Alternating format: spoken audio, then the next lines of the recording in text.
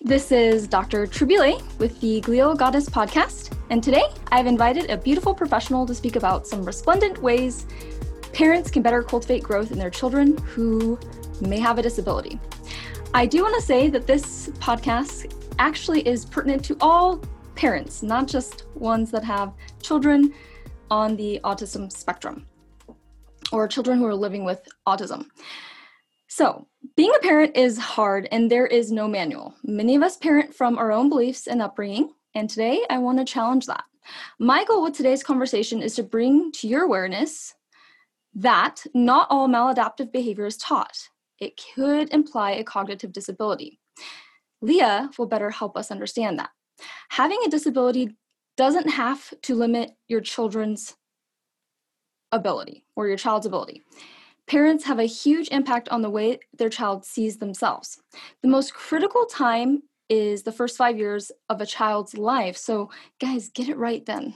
That is so important. Setting realistic expectations, cultivating a supportive environment, and focusing on the ability of your child can make huge strides in your child's adult experience, guys, okay? The way you talk to your child matters. What you don't say is just as important as what you do say. We have a lot more psychological research, which is a more objective approach. It's not the everything, right? But it is a more objective approach to parenting. And I just want to encourage you to be open-minded about being curious about what's out there. What kind of things are we learning about group dynamics, childhood development, trauma, all these things. The person I brought on the show today is a womb mate. That's supposed to be a joke. She's my sister, and I'm excited to have her share her unique experience. Leah Bechtold has her master's in education with an emphasis in applied behavior analysis.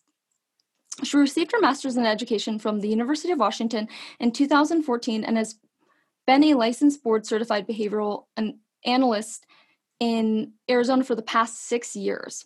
She's experienced working with children with autism and other developmental disabilities ranging from early intervention, which is around 18 months, to teen years and some young adults.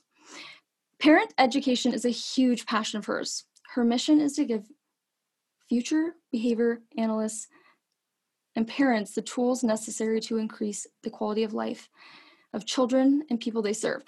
She is already partaken on her mission, and I'm so proud of her. So Leah, take it away. What is a BCBA or an ABA, and what theories do you both draw upon when working with childhood behavior? Sure. So let's start with ABA. I think that's a good way to kind of kick this off. So ABA stands for Applied Behavior Analysis. Essentially, it's a science of studying behavior. More specifically, we in this field and in what we study is meaningful evidence-based interventions that can be that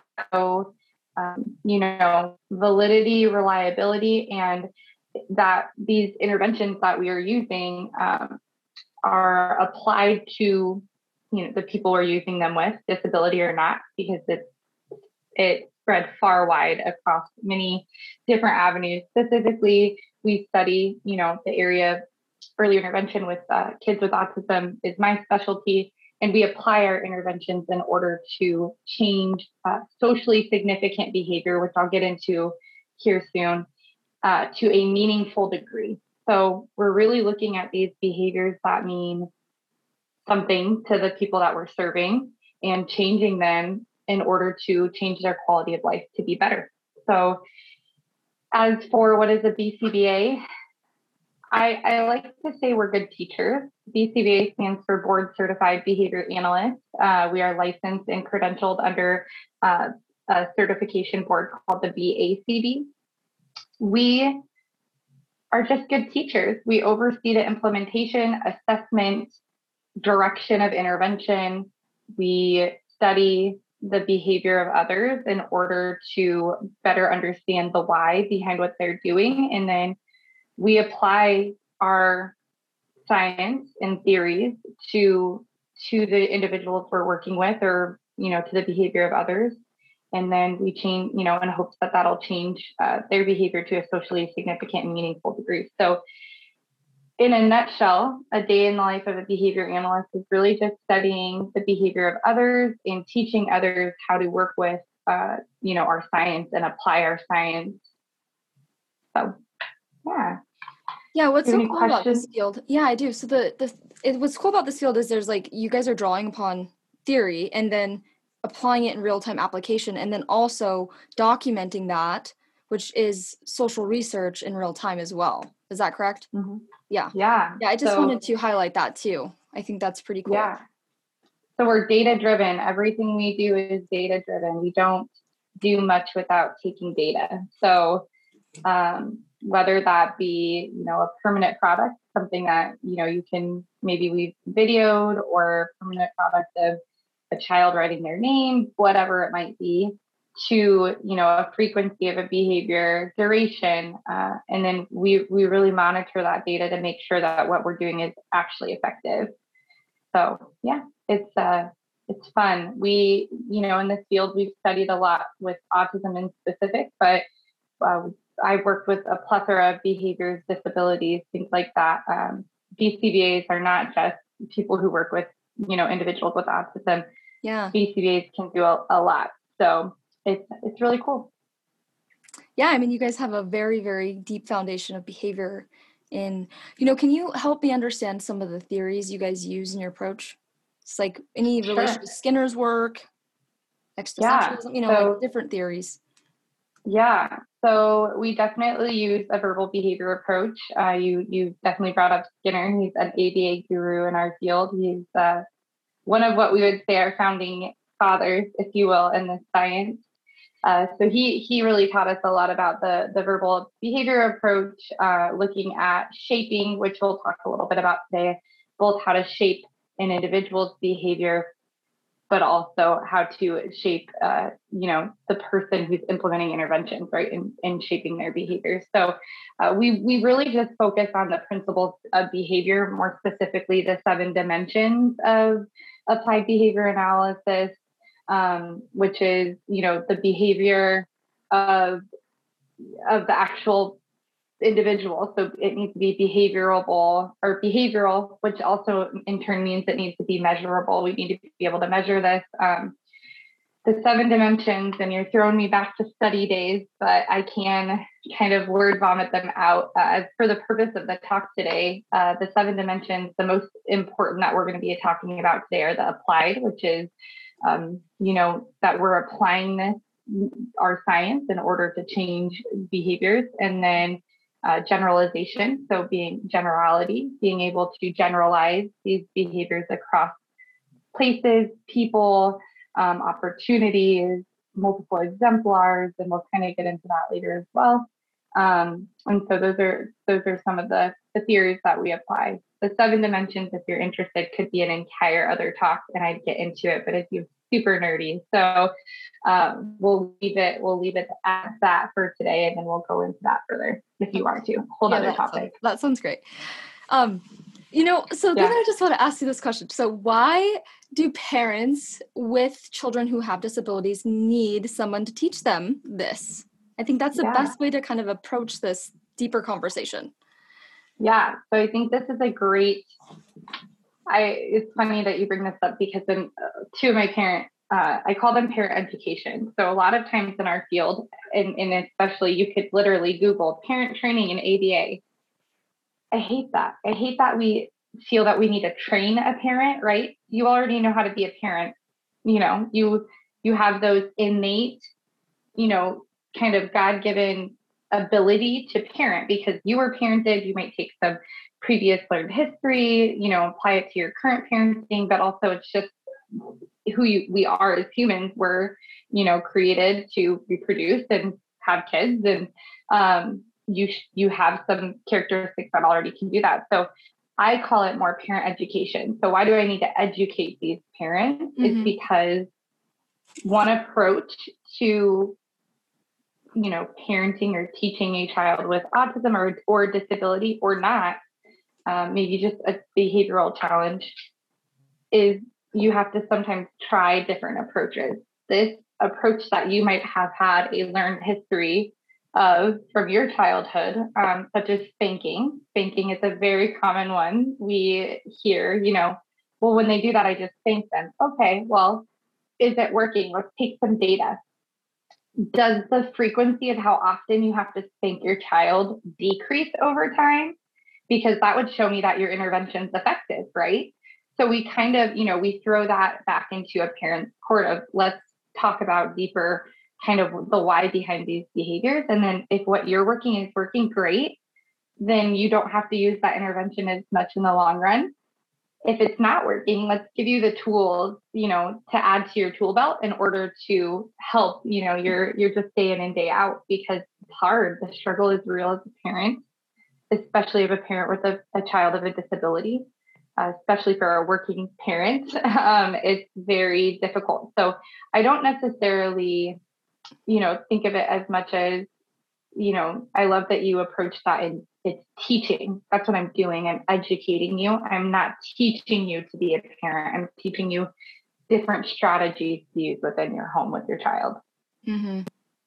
Yeah. And then some of the complex nature of the behavior can also get us off track and focus. So I could just see how this is so helpful, having someone holding you also accountable and bringing all these tools from your very diverse and educated experience, which is also direct experience with the people that you've worked with. Because it's not just all the stuff that you've read and been taught in school, but it's also the anecdotal experience that you get from direct application of that. So it's lovely. Yeah. So what are some traps you're seeing parents get into, like some mindset blind spot traps, when either, balancing the ability and disability, right? So how much they help their child versus how much they allow their child to learn. Yeah, that's actually great. So let's start off with the compassion side of this, because I think sometimes in our field, and this could be true, sometimes we forget to leave that piece out, and we're getting a lot better, using some of those acceptance and commitment therapy strategies. And so I want to kind of start off with first, again, highlighting parenting is hard. And then also highlighting that when you are a parent of a first time, child with a disability and you're navigating that, there is no right or wrong answer. So let's start there, because I think that's important. And I think it is in our nature as parents to just want to protect our child. So the difference between seeing the ability versus that disability today, and I'm hoping that anybody takes this little nugget or gem that watches this to know, not even just with your own child, but with anybody with a disability that you see out in public, your neighborhood grocery store with the person, that's begging your groceries, might be a little quirky or off. Give them a smile, talk to them, ask them how their day is. Don't see disability, see them as a person first. And in our field, we really value that, respecting that client and patient dignity is very important, because I will tell you that the conversation you might throw up with that grocery bagger at the store might impact your entire life. Those moments are going to, not just impact them, but impact you. And I would love to actually share a story. My husband had when he was in community college, he had a student in his class. It was in his film class. And I think this was very powerful for me in my field to learn this specific story. So I want to share this, because my husband truly taught me to see that ability in another person, even though I was already in this field and already understood this. So he had this young man in his class, and the reason he chose this course, it was a film studies class, was because he was interested in film. He could memorize movies, actors, ages, that's a great skill to have, right? Some people think of that as weird, or, that's strange, or that's quirky of that person because they can quote all of these things out, and maybe it sounds repetitive, and, he might be lacking some social skills But what was really cool is that my husband didn't see that as a limitation for him, that when you started talking to him, maybe the first thing he asked was about your favorite show. What's your favorite show? Oh, I know that actor and that, person. And long story short, fast forward about 6 months, my husband and him built this relationship. They become friends. He actually has a YouTube channel. I can share that with you later if you want. He's a cool guy. And my husband saw this side of him that, the yearning for friendship and social interaction and things like that. And we actually got to go to his 21st birthday party. We got invited by him. And that foundational moment for me kind of guided where I look at children and where I think parents should look at children, right? We went to this birthday party, and his parents, I remember clear as day, had said, you guys didn't have to do this. We thank you so much for coming. And I remember being like, we didn't have to do this. Like, I didn't do this out of pity for this guy. Like, he's a cool guy. My husband gets lunch with him at school. Like, this is my husband's legitimate friend. Like, he really wanted to go to his birthday. He was invited. And I thought, in that moment, that is where I need to start teaching parents. Your child has the ability to be a friend, right? Like, your child has these abilities. Don't focus on that he's quirky and awkward and has autism. Who cares about that? Focus on the fact that he's quirky and it's cool, and somebody's going to see that in him, and to use that ability to be able to talk about these things and interact with others to gain meaningful friendships. So that kind of shifted my gears of that. So that's one example, and we'll kind of go more in. I know you have questions because you're getting excited, so shoot them back at me. Well, I do have some reflections with this. So first of all, this is so true. And I see this a lot in some of my community that I'm serving. It's parents believing that their children's beyond their disability, right? And knowing that they can have friends. And it's just interesting how their experiences are reflected and how that may translate to the child and how they may not see that, because that's the role. Yeah. Right, that they're not seeing the blind spots, they're not seeing between each other. But that experience also limits the child from seeing themselves and their full ability, right? So this is where the language and the nuances of language can come up. And we can get further into that. But I did want to go back to when we talked about the delicate push-pull, how much do you allow your child to come and try things versus how much do you help them? Mm-hmm. I think you said that so beautifully. I just want to reflect on that. Like, it isn't, the context matters, and everyone's an individual, and there's a general template, but there isn't a cookie cutter approach, right? There's a process that can help optimize their outcome, which is really the cultivating that safe space and acceptance of your child, and really trying to understand and not reflecting anger, right? Right. So I think let's start back at the early years. You and I have had many discussions on the importance of, your child's first 5 years of life, and the importance of, showing that nature versus nurture. This push has to start there. It has to start the day one that you notice your child might be different or not, right? A lot of these principles that I talk about today, yes, apply to your children with a disability, but also any child. Okay. So just again, to hit on that. Yeah. So when you're looking at building those foundational skills and giving them that independence, I like that you said, where's that kind of cutoff of like having them? My biggest recommendation for parents is to let them try first. So I try to think of this, my own daughter, she's 4.5. She's at that phase of dressing herself. Like, this morning we're getting ready for church, and she said, "Oh, I'm putting my little one's clothes on." She's like, "Oh, I'm going to put my clothes on by myself." Oh, and she picked a pair of blue bike rider shorts and a bright pink shirt and leopard print shoes. And I said, "Okay, now could I have stopped and been like, that doesn't match. Let's use this as a matching moment, or rather focus on her ability to dress herself, put her shoes on, have that creative side. It was something she wanted. She made this choice.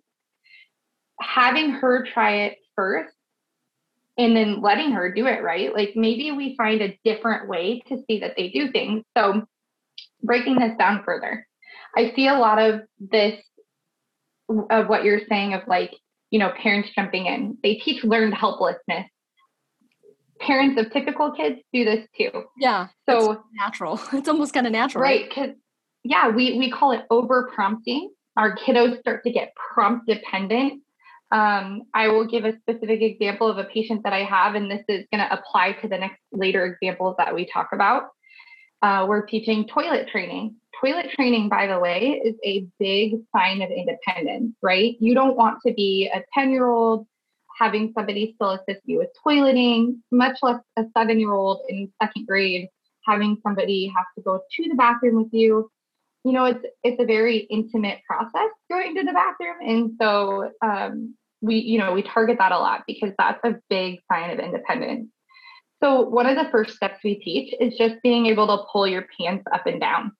You would be surprised how many parents just do this for their children to go, let's go. Okay, here, go potty, sit them on the potty, right? Well, do you want, a different aide at school doing that for your child every day, or a different teacher or substitute teacher, or somebody random at the daycare having to do that for your child? No. So the biggest thing that you can do in that moment is let them try it. Okay, it's your turn. If they ask for help, first try, and then I'll help you. You need to try this first on your own to see. Then you can kind of assess. And again, we'll go into this a little bit later of what strategies can you use to help this child. So I went in one day to assist with this because this kiddo wasn't making progress. I'm looking at the data. I said, I know this kid could do this. I know she can. She has the ability to do this. I'm going to see this ability. But when I asked the direct therapist providing services, I said, what do you think is going on? She's like, well, every time we go into the bathroom, she asks for help. So I say, okay. And I help her. And I said, oh, you're so kind. But what's even better is that you can make her independent. Don't help her anymore. And they were shocked that I said that. And I said, we want her to do this, right? We need to teach her. Let's see if she can do it by herself. So I stood out of the bathroom and took a couple of minutes for her because she was more upset that we were not doing it for her because she had learned helplessness because somebody saw her disability and not her ability to be able to do that on her own. So I chatted with mom at our next parent education meeting, and she was like, no way she can do that. And I said, well, I can't video it in potty time, but I will tell you, I want you to start trying it at home. She's going to get a little upset at first, but it's not because she can't do it or it's too difficult for her. It's not. It's that she wants you to do it for her. Our goal is to instill as behavior analysts, but also I empower my parents. Your goal as a parent is to promote independence for your child, to teach them how to do things, how to navigate life and all of those types of things. So hopefully that kind of answered your question on, really seeing their abilities versus over helping in some of the areas. I'll give a list soon here about just different ways, from, early childhood to adolescence that you can kind of promote some of those independent skills. Wow, that was so beautifully said. And I think there's a lot there that people can draw upon and actually think about. One, the mom not thinking that the child can do this, right? Having that belief. And where is that coming from? Also, two, it is true when I think about potty behavior and stuff, there are times where if you're in a situation where it's a social situation, you have to get to A to B, being effective, you got to be quick sometimes. But it sounds like when you're introducing some of these things, trying to cultivate an environment has time, has less pressure, so that it's not too stressful, right? So yeah. I love that you brought that up because that draws back to generalization. So when we're first teaching these new skills, you're right. You want to teach it in a safe environment where they're comfortable. So for example, if you have a child, toileting is a good example. Let's give another one of hair cutting. They're terrified of getting their hair cut, the sound of the clippers. Right, right. They hate it. Well, you're not going to take them to the salon to get their hair cut, right? Because that's overstimulating. So a lot of the times you're going to practice that skill in a safe environment, safe space, if you will, maybe at home, in therapy, at the clinic. We're going to desensitize this child, and then we're going to work up to that. To generalize the skill that we individually taught using lots of our principles and then generalizing it over to a new environment. So generalization, and that's why I kind of hit on that from our 7 dimensions, generality is so, so important. We cannot expect that a child is going to be able to wash their hands at this house and then at this house and then at this house, because every sink is different. So we have to teach that ability. And so, yeah, that was I'm glad you brought that up, because it's very important. We're not just going to teach them to do that. And, when it's a time we have to go quickly. Also, hitting back onto your parents, right? Mm-hmm. Give yourself grace. There are some times where, even though it's a good opportunity to promote independence, you don't got time for that. Yeah. You might, every morning in my household, throwing on the shoes for them and, doing those things. But that goes back to a whole nother topic of, being able to self-manage and pick those battles as a parent and really hone in on the skills that you want to. So, that was a great lead into the generality portion of what our field, tries to do.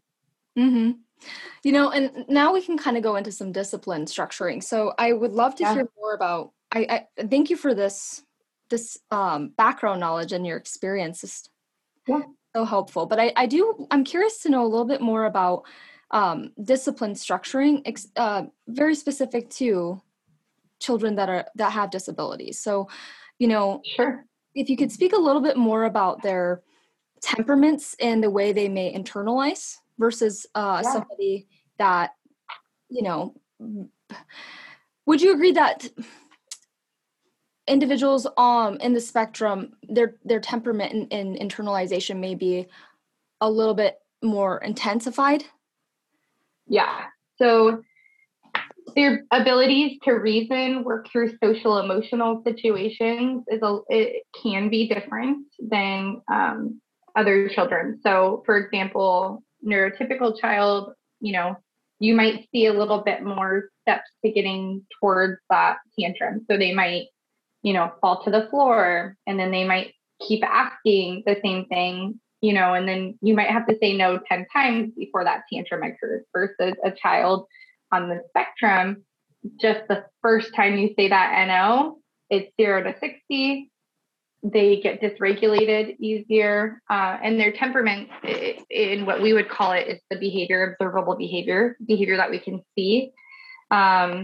Here, we can talk about the 5 senses later, but as far as when you say discipline, in our field, we don't necessarily focus on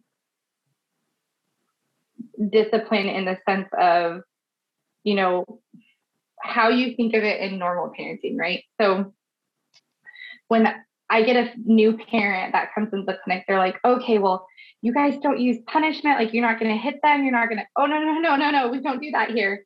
We actually really want to work on positive reinforcement. Yeah. So what is positive reinforcement, right? Like, that's the big overall thing. Positive reinforcement is something that you add to the environment, or I'll break this down a little bit further, but to increase the likelihood that a behavior is going to occur, right? Or sometimes not occur, which we can talk about later as well. So we look at reinforcement as a whole. We don't want to focus on, the punishment side of things and the things that, we kind of see old style parents use, right? And so this is in order to teach good behaviors. So we don't necessarily focus on really looking at the bad behavior as much as we look at what can we do to get this kiddo to react or respond differently so that they gain these skills to help them, regulate in other environments, situations with other people. So some of those examples, we call them replacement behaviors. So in ABA, let's go back to your solid question of that discipline. We look at the ABCs. This is the ABC paradigm. You can Google this. It's everywhere. A being antecedents, B being behavior, C being the consequence. Consequence is not always a bad thing. So when we break that down, the antecedent, what happens right before the behavior, what happened, like what is the child doing? And then the consequence is what happens after the behavior. So I'll give you the golden, book, the golden example of an ABC. You are at the grocery store. You go down the candy aisle. So this is the antecedent. This is what is going to happen right before the behavior. Your child starts screaming and crying and kicking and saying, I want a lollipop or I want candy. And then what do parents typically do, right? And I'm guilty of this. I am not ashamed to empathize with my families about, sometimes I do this in my own parenting, in my own household. Gonna give them a lollipop. We're going to give them the lollipop. So that's that ABC paradigm. So then when we look at how can we avoid that behavior in the future, or how can we teach some skills? So some replacement behaviors we're going to teach are waiting, functionally communicating. Sometimes we have to teach, tolerating no, like that's not an option today. Maybe mom doesn't have enough money in the budget today to get an extra bag of lollipops, whatever it might be. We're also going to teach, maybe having a quiet voice or an inside voice would be a good opportunity. And so those would be some replacement behaviors that we're going to strengthen. And then, as far as in that situation, what would you do, right? As a parent, if I get this all the time, by the way, my parents with kiddos on the spectrum are like, hey, I can't, I can't take my kid to the store because all they always ask for donuts or this or that. And I'm like, okay, well, we need to practice that then. Let's practice it more, because I agree. I have two littles at home. It's a hard situation, but the more you practice and the more you go out, the more that you're going to be able to teach these skills and teach these replacement skills. And then sometimes it can be a no. And I think that's a fair thing to do. Sometimes it's okay, but now we're going to teach you this great skill of waiting, because that's a valuable, skill, very meaningful. And then you can have it once we get in the car. There's lots of different ways, but I think, and I'll let you talk here in a moment. I'm sorry. It's something I'm passionate about, but I think one of the other things is, we focus on the why behind the why is the behavior happening? That's why we look at those ABCs to see what part of that paradigm can we kind of change. So maybe we don't go down the candy aisle until the last one before we go to checkout. So that's going to be, you might accidentally this time, or usually it's like right when you walk into this side of the store. So don't walk onto the side of the store with the toys. So be mindful when you go to the store next time that this happens, because we walked down the side, or, Target's not a good example because the dollar section's right there and it's like the best thing, right? So it's hard to walk down that. Or maybe we need to prepare them more for, hey, we're going into the store. All we're getting is one, apple because we forgot that, whatever. And letting them know that, kind of signaling and preparing them. So we kind of focus more on that paradigm and then the function behind why does this behavior occur. And that paradigm really helps us to, identify the why behind the behavior. Something that I want to remark on is that pattern I just kind of heard through what you're expressing with the teaching is that there's a lot of communication between the parent and the child, as well as the behavioral analysis, right? And so a lot of times I hear parents, they'll say, oh, my child's not smart enough. They don't know that yet, and it's just like, actually, they are very aware of their surroundings, and you have to trust, going into it, trusting that they will learn, They do have the ability, and they're picking up on anything you're sharing. So the communication is something I just want to highlight again. It's like that, it's showing them and helping them understand something.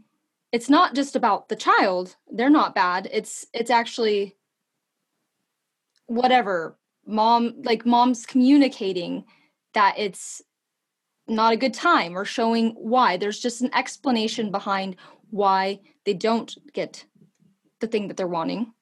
And it's I would actually venture to say that. Oh, go ahead. No, keep going. Yeah. I would actually venture to say that we as parents need to change our behavior more than our children. Hence the title, How Autistics Can Teach Us About Resiliency, because it shows how even adults can learn. And they're beautiful. Yeah. They're here to teach us. That's part of it. That not all our ways are the right ways. Right. There are different ways to do things. Absolutely. And I think now more than ever in our ever-changing field, in our ever-changing world, that there are so many ways to do things. So I couldn't agree more. I think the kids that I work with and the people that I worked with have taught me more, honestly, to be a more patient parent, to be more patient in general, to not attend to some of the, I call it junk behavior. So, the mom, over and over and over, or the, grunting when kids get mad, or, I have patients that do some silly, quirky things like climb on the table to get your attention, right? It's taught me, there's some things that aren't safe that we have to attend to. There's some things that we don't have to provide direct attention to. But it's taught me a little bit more, patience, to sit back, to kind of learn from them and understand, how do I teach this, human to communicate to me? And the best way that you can is, like you're saying, is to communicate to them. There's you're reminding me of a book called The Last Lecture. This is not an autism specific book. I would say it's a really good life guide, a great one to add to your list. I read it in my senior year of high school, and then we had to write our own last lecture. It's about a man with terminal cancer, and he kind of writes his chapters. Each chapter is a chapter of what he believes is very important in life. And he has one about his kids, and he has this story in there. And I've always kept this with me as a parent. He was like, when you were little, and Ashley and I can relate to this, and you colored on the walls, right? I remember the toy box in our room behind it. We'd pull it out and we'd scribble on the wall. And I remember him taking a different approach to that parenting in this book of let them color on the wall. And I was like, whoa. And he was like, we just ended up painting a chalk wall for our kids because we wanted them to explore and create and be a kid, right? And a lot of times in those moments as parents, we get mad and we communicate anger and frustration. And now, mind you, it's a little bit of a reason, right? Permanent marker on your wall, like, I get it. I give grace to you. However, and you can't do this in every situation. There's definitely exceptions, but let's turn that into a teachable moment. So same kind of difference. Eli, my son, colored, this is why I only give him washable markers, but Sissy was coloring. They're on the floor. They're coloring. He starts coloring on. I turn my mitts back for a minute. He's coloring on the floor. We have tile, thank goodness. And then he starts coloring on his body. And I'm like, okay, in that moment, hone in. I'm mad, right? Let me check myself. Okay, let's go to him and teach him. We color on paper. Like, that's the replacement behavior. We don't color on our body. We don't color on the tile. This is where you can color. So to teach him. So kind of just a different approach and way to look at, how we as parents communicate certain things, and, giving yourself a few seconds to process. And you're not going to be perfect as a parent. We all have our own outside setting events, what I would call it. And we can get into that too. But some outside variables that impact how we're behaving, right? We didn't get sleep the night before, we had a report due and we're really trying to get it done. And now our kid is doing this. And there's lots of things that could impact why we're behaving the way we are. And that is why you need to focus on your own behavior too, as a parent, and then communicating that to your child, and also not looking at that disability as a inability. They don't have an inability necessarily. And looking at that ability to do the things that they can, like, wow, he can color. That's awesome. I just don't want him to color on his body. Let's focus on teaching him how to color and where to color, right? Yeah. Yeah, that's really great. That's really great points, because children they are creative and explore, especially when they're in those stages of 0 to 5. They're just going to be testing everything, and Yeah. and allowing them to express that and noticing your reactions to something that might be a little trivial, and you just need to teach around it, right? And it gives you patience, right? Just like when you talked about your daughter when she put on her clothes. I love that story, because it's like, as a mom, you're like maybe aesthetically thinking, oh, I want her to kind of match and maybe not wear inside out. But where do we draw the line? Like, as long as she's clothed, and the goal is for her to learn and trust herself, right? That's the goal. So she's learning that it's not to be aesthetically looking good, it's to learn. And if she puts on the wrong shoes, maybe you'll help her with that, because it might affect her structure and her comfort. Right. And it might cause some aberrant behavior. But I think that's just such a great story, because I actually see, there's been parents that I see kids walking on the streets, and their kids want to jump in the mud puddle. Let them jump in the mud puddle.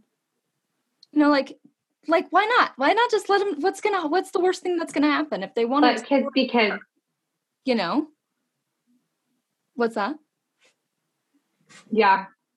And I think taking a step back in your parenting journey and looking at that, and we'll get to some great resources. The Joy of Parenting is a really good one. It's an acceptance and commitment therapy guide to effective parenting in the early years. Even if you're not in the early years, I would say this is a great book or a great read for future parents by Dr. Amy Morell.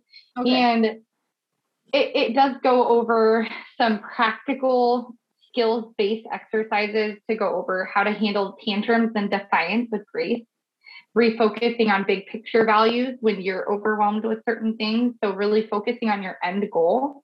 If your end goal is one day for your child to be able to have a job and live independent, how do we get there? And in our science, and this is one of my favorite things that we use in our field, is a technique called shaping. Mm-hmm. And you're basically reinforcing approximations to your terminal goal, right? Mm-hmm. And that can be a big goal. It can be as small as, just being able to say mama. And we're going to shape how a child can say that. Like, we're going to start with the beginning sound, like for mama. And then we're going to shape and reinforce each step of the way to get to their terminal goal of mama. So, really focusing on that bigger picture when you're feeling upset and overwhelmed, acting compassionately towards yourself when we make mistakes, mm-hmm. because you think we don't mean. We do things that we shouldn't as parents, and that's just true. And then adjusting, it talks about adjusting your parenting as the child works through the stones and transitions. So realizing, my daughter's learning, she's learning to dress herself, and how do I be patient through those times when I'm like, okay, you're wearing a dress with jeans and long socks, and you live in Arizona and it's 110 degrees out right now. The dress and socks probably would have been fine, the pants, but really, that's a teachable moment of, hey, if you get hot, you're going to have to take your pants off. Just, kind of teaching her those things, of using that as a teachable moment versus oh, wow, you look ridiculous. No, I actually think quite the latter. You want to tell them, you look beautiful. Your outfit is great. Like, I love the way that you dress yourself. That was awesome. Mm-hmm. We'll get and use shaping to get to the terminal goal of maybe being aesthetically pleasing or being able to match your outfit together. Asking for other people's opinions, asking your parent, does this match? And those are things we can do later on. But so The Joy of Parenting, great book. I think it's definitely a good one for any parent, really. But, when you're talking about kids with having a child with a disability, this is a must-have. You know what I was just reminded of is that when we were younger, how I could see how you went into this, because your passion for this bleeds all the way into when you were young, like helping me with a tire because I wasn't good at picking out things. Yeah, you helped me with some of the shaping and approximation. Right. That's funny. Funny stories about our experiences and how they come up. But anyway, so is there any other things that you'd like to summarize, to take away, like if you could offer the audience that we didn't have some time to touch on? I would say the top 3 things, give yourself grace as a parent and know that you're not going to be perfect. I think that's a huge one. Really focusing on your child's ability and then shaping those abilities to, get to your end goal. So don't just look at, my child can't do this. Well, what can your child do? So if your child can turn on the water to wash their hands, that's a great first step. Let's start there. Let's focus on that ability and then really shape and increase, their abilities to be stronger. And then the last thing I would say is ask for help from others, navigate parenting a child with a disability with, grace and more grace and more grace and more grace, because it's not easy. Parenting isn't, and then you add the world of disability into it and it makes it, 10 times harder. So ask for help. Don't feel like you're failing as a parent. And I think when you look at it at that viewpoint, same thing, like sometimes we have to fail and your children will too. And sometimes we learn from our failures and our mistakes, and asking for help or, learning those replacement behaviors for yourself or teaching those replacement behaviors for your child is very, very important. So those are the top three I would leave on that end note. Grace, ability, and asking for help. Yeah. Beautiful. Thank you for that. So I'm going to post some things in the podcast links below with regards to resources. So if there's anything there you could send me, I would love that. And then I'd love to know where we could find you. I know you're in Arizona. Is there anywhere online we can find you? Yes, you can find me on LinkedIn is probably the best place. I will share lots of little tips and tricks on parenting, on our field, on resources. You can feel free to message me, even if you're not necessarily in Arizona. I have lots of resources in other states, or can link you to some resources if you need. But LinkedIn is a really great way to find me. Just Leah Bechtold. Okay. Wonderful. I'll have that posted below. We are so grateful for your expertise and time today, sister. Thank you. Yeah, you're welcome. It was so good to just chat and letting me kind of blubber on about my passion.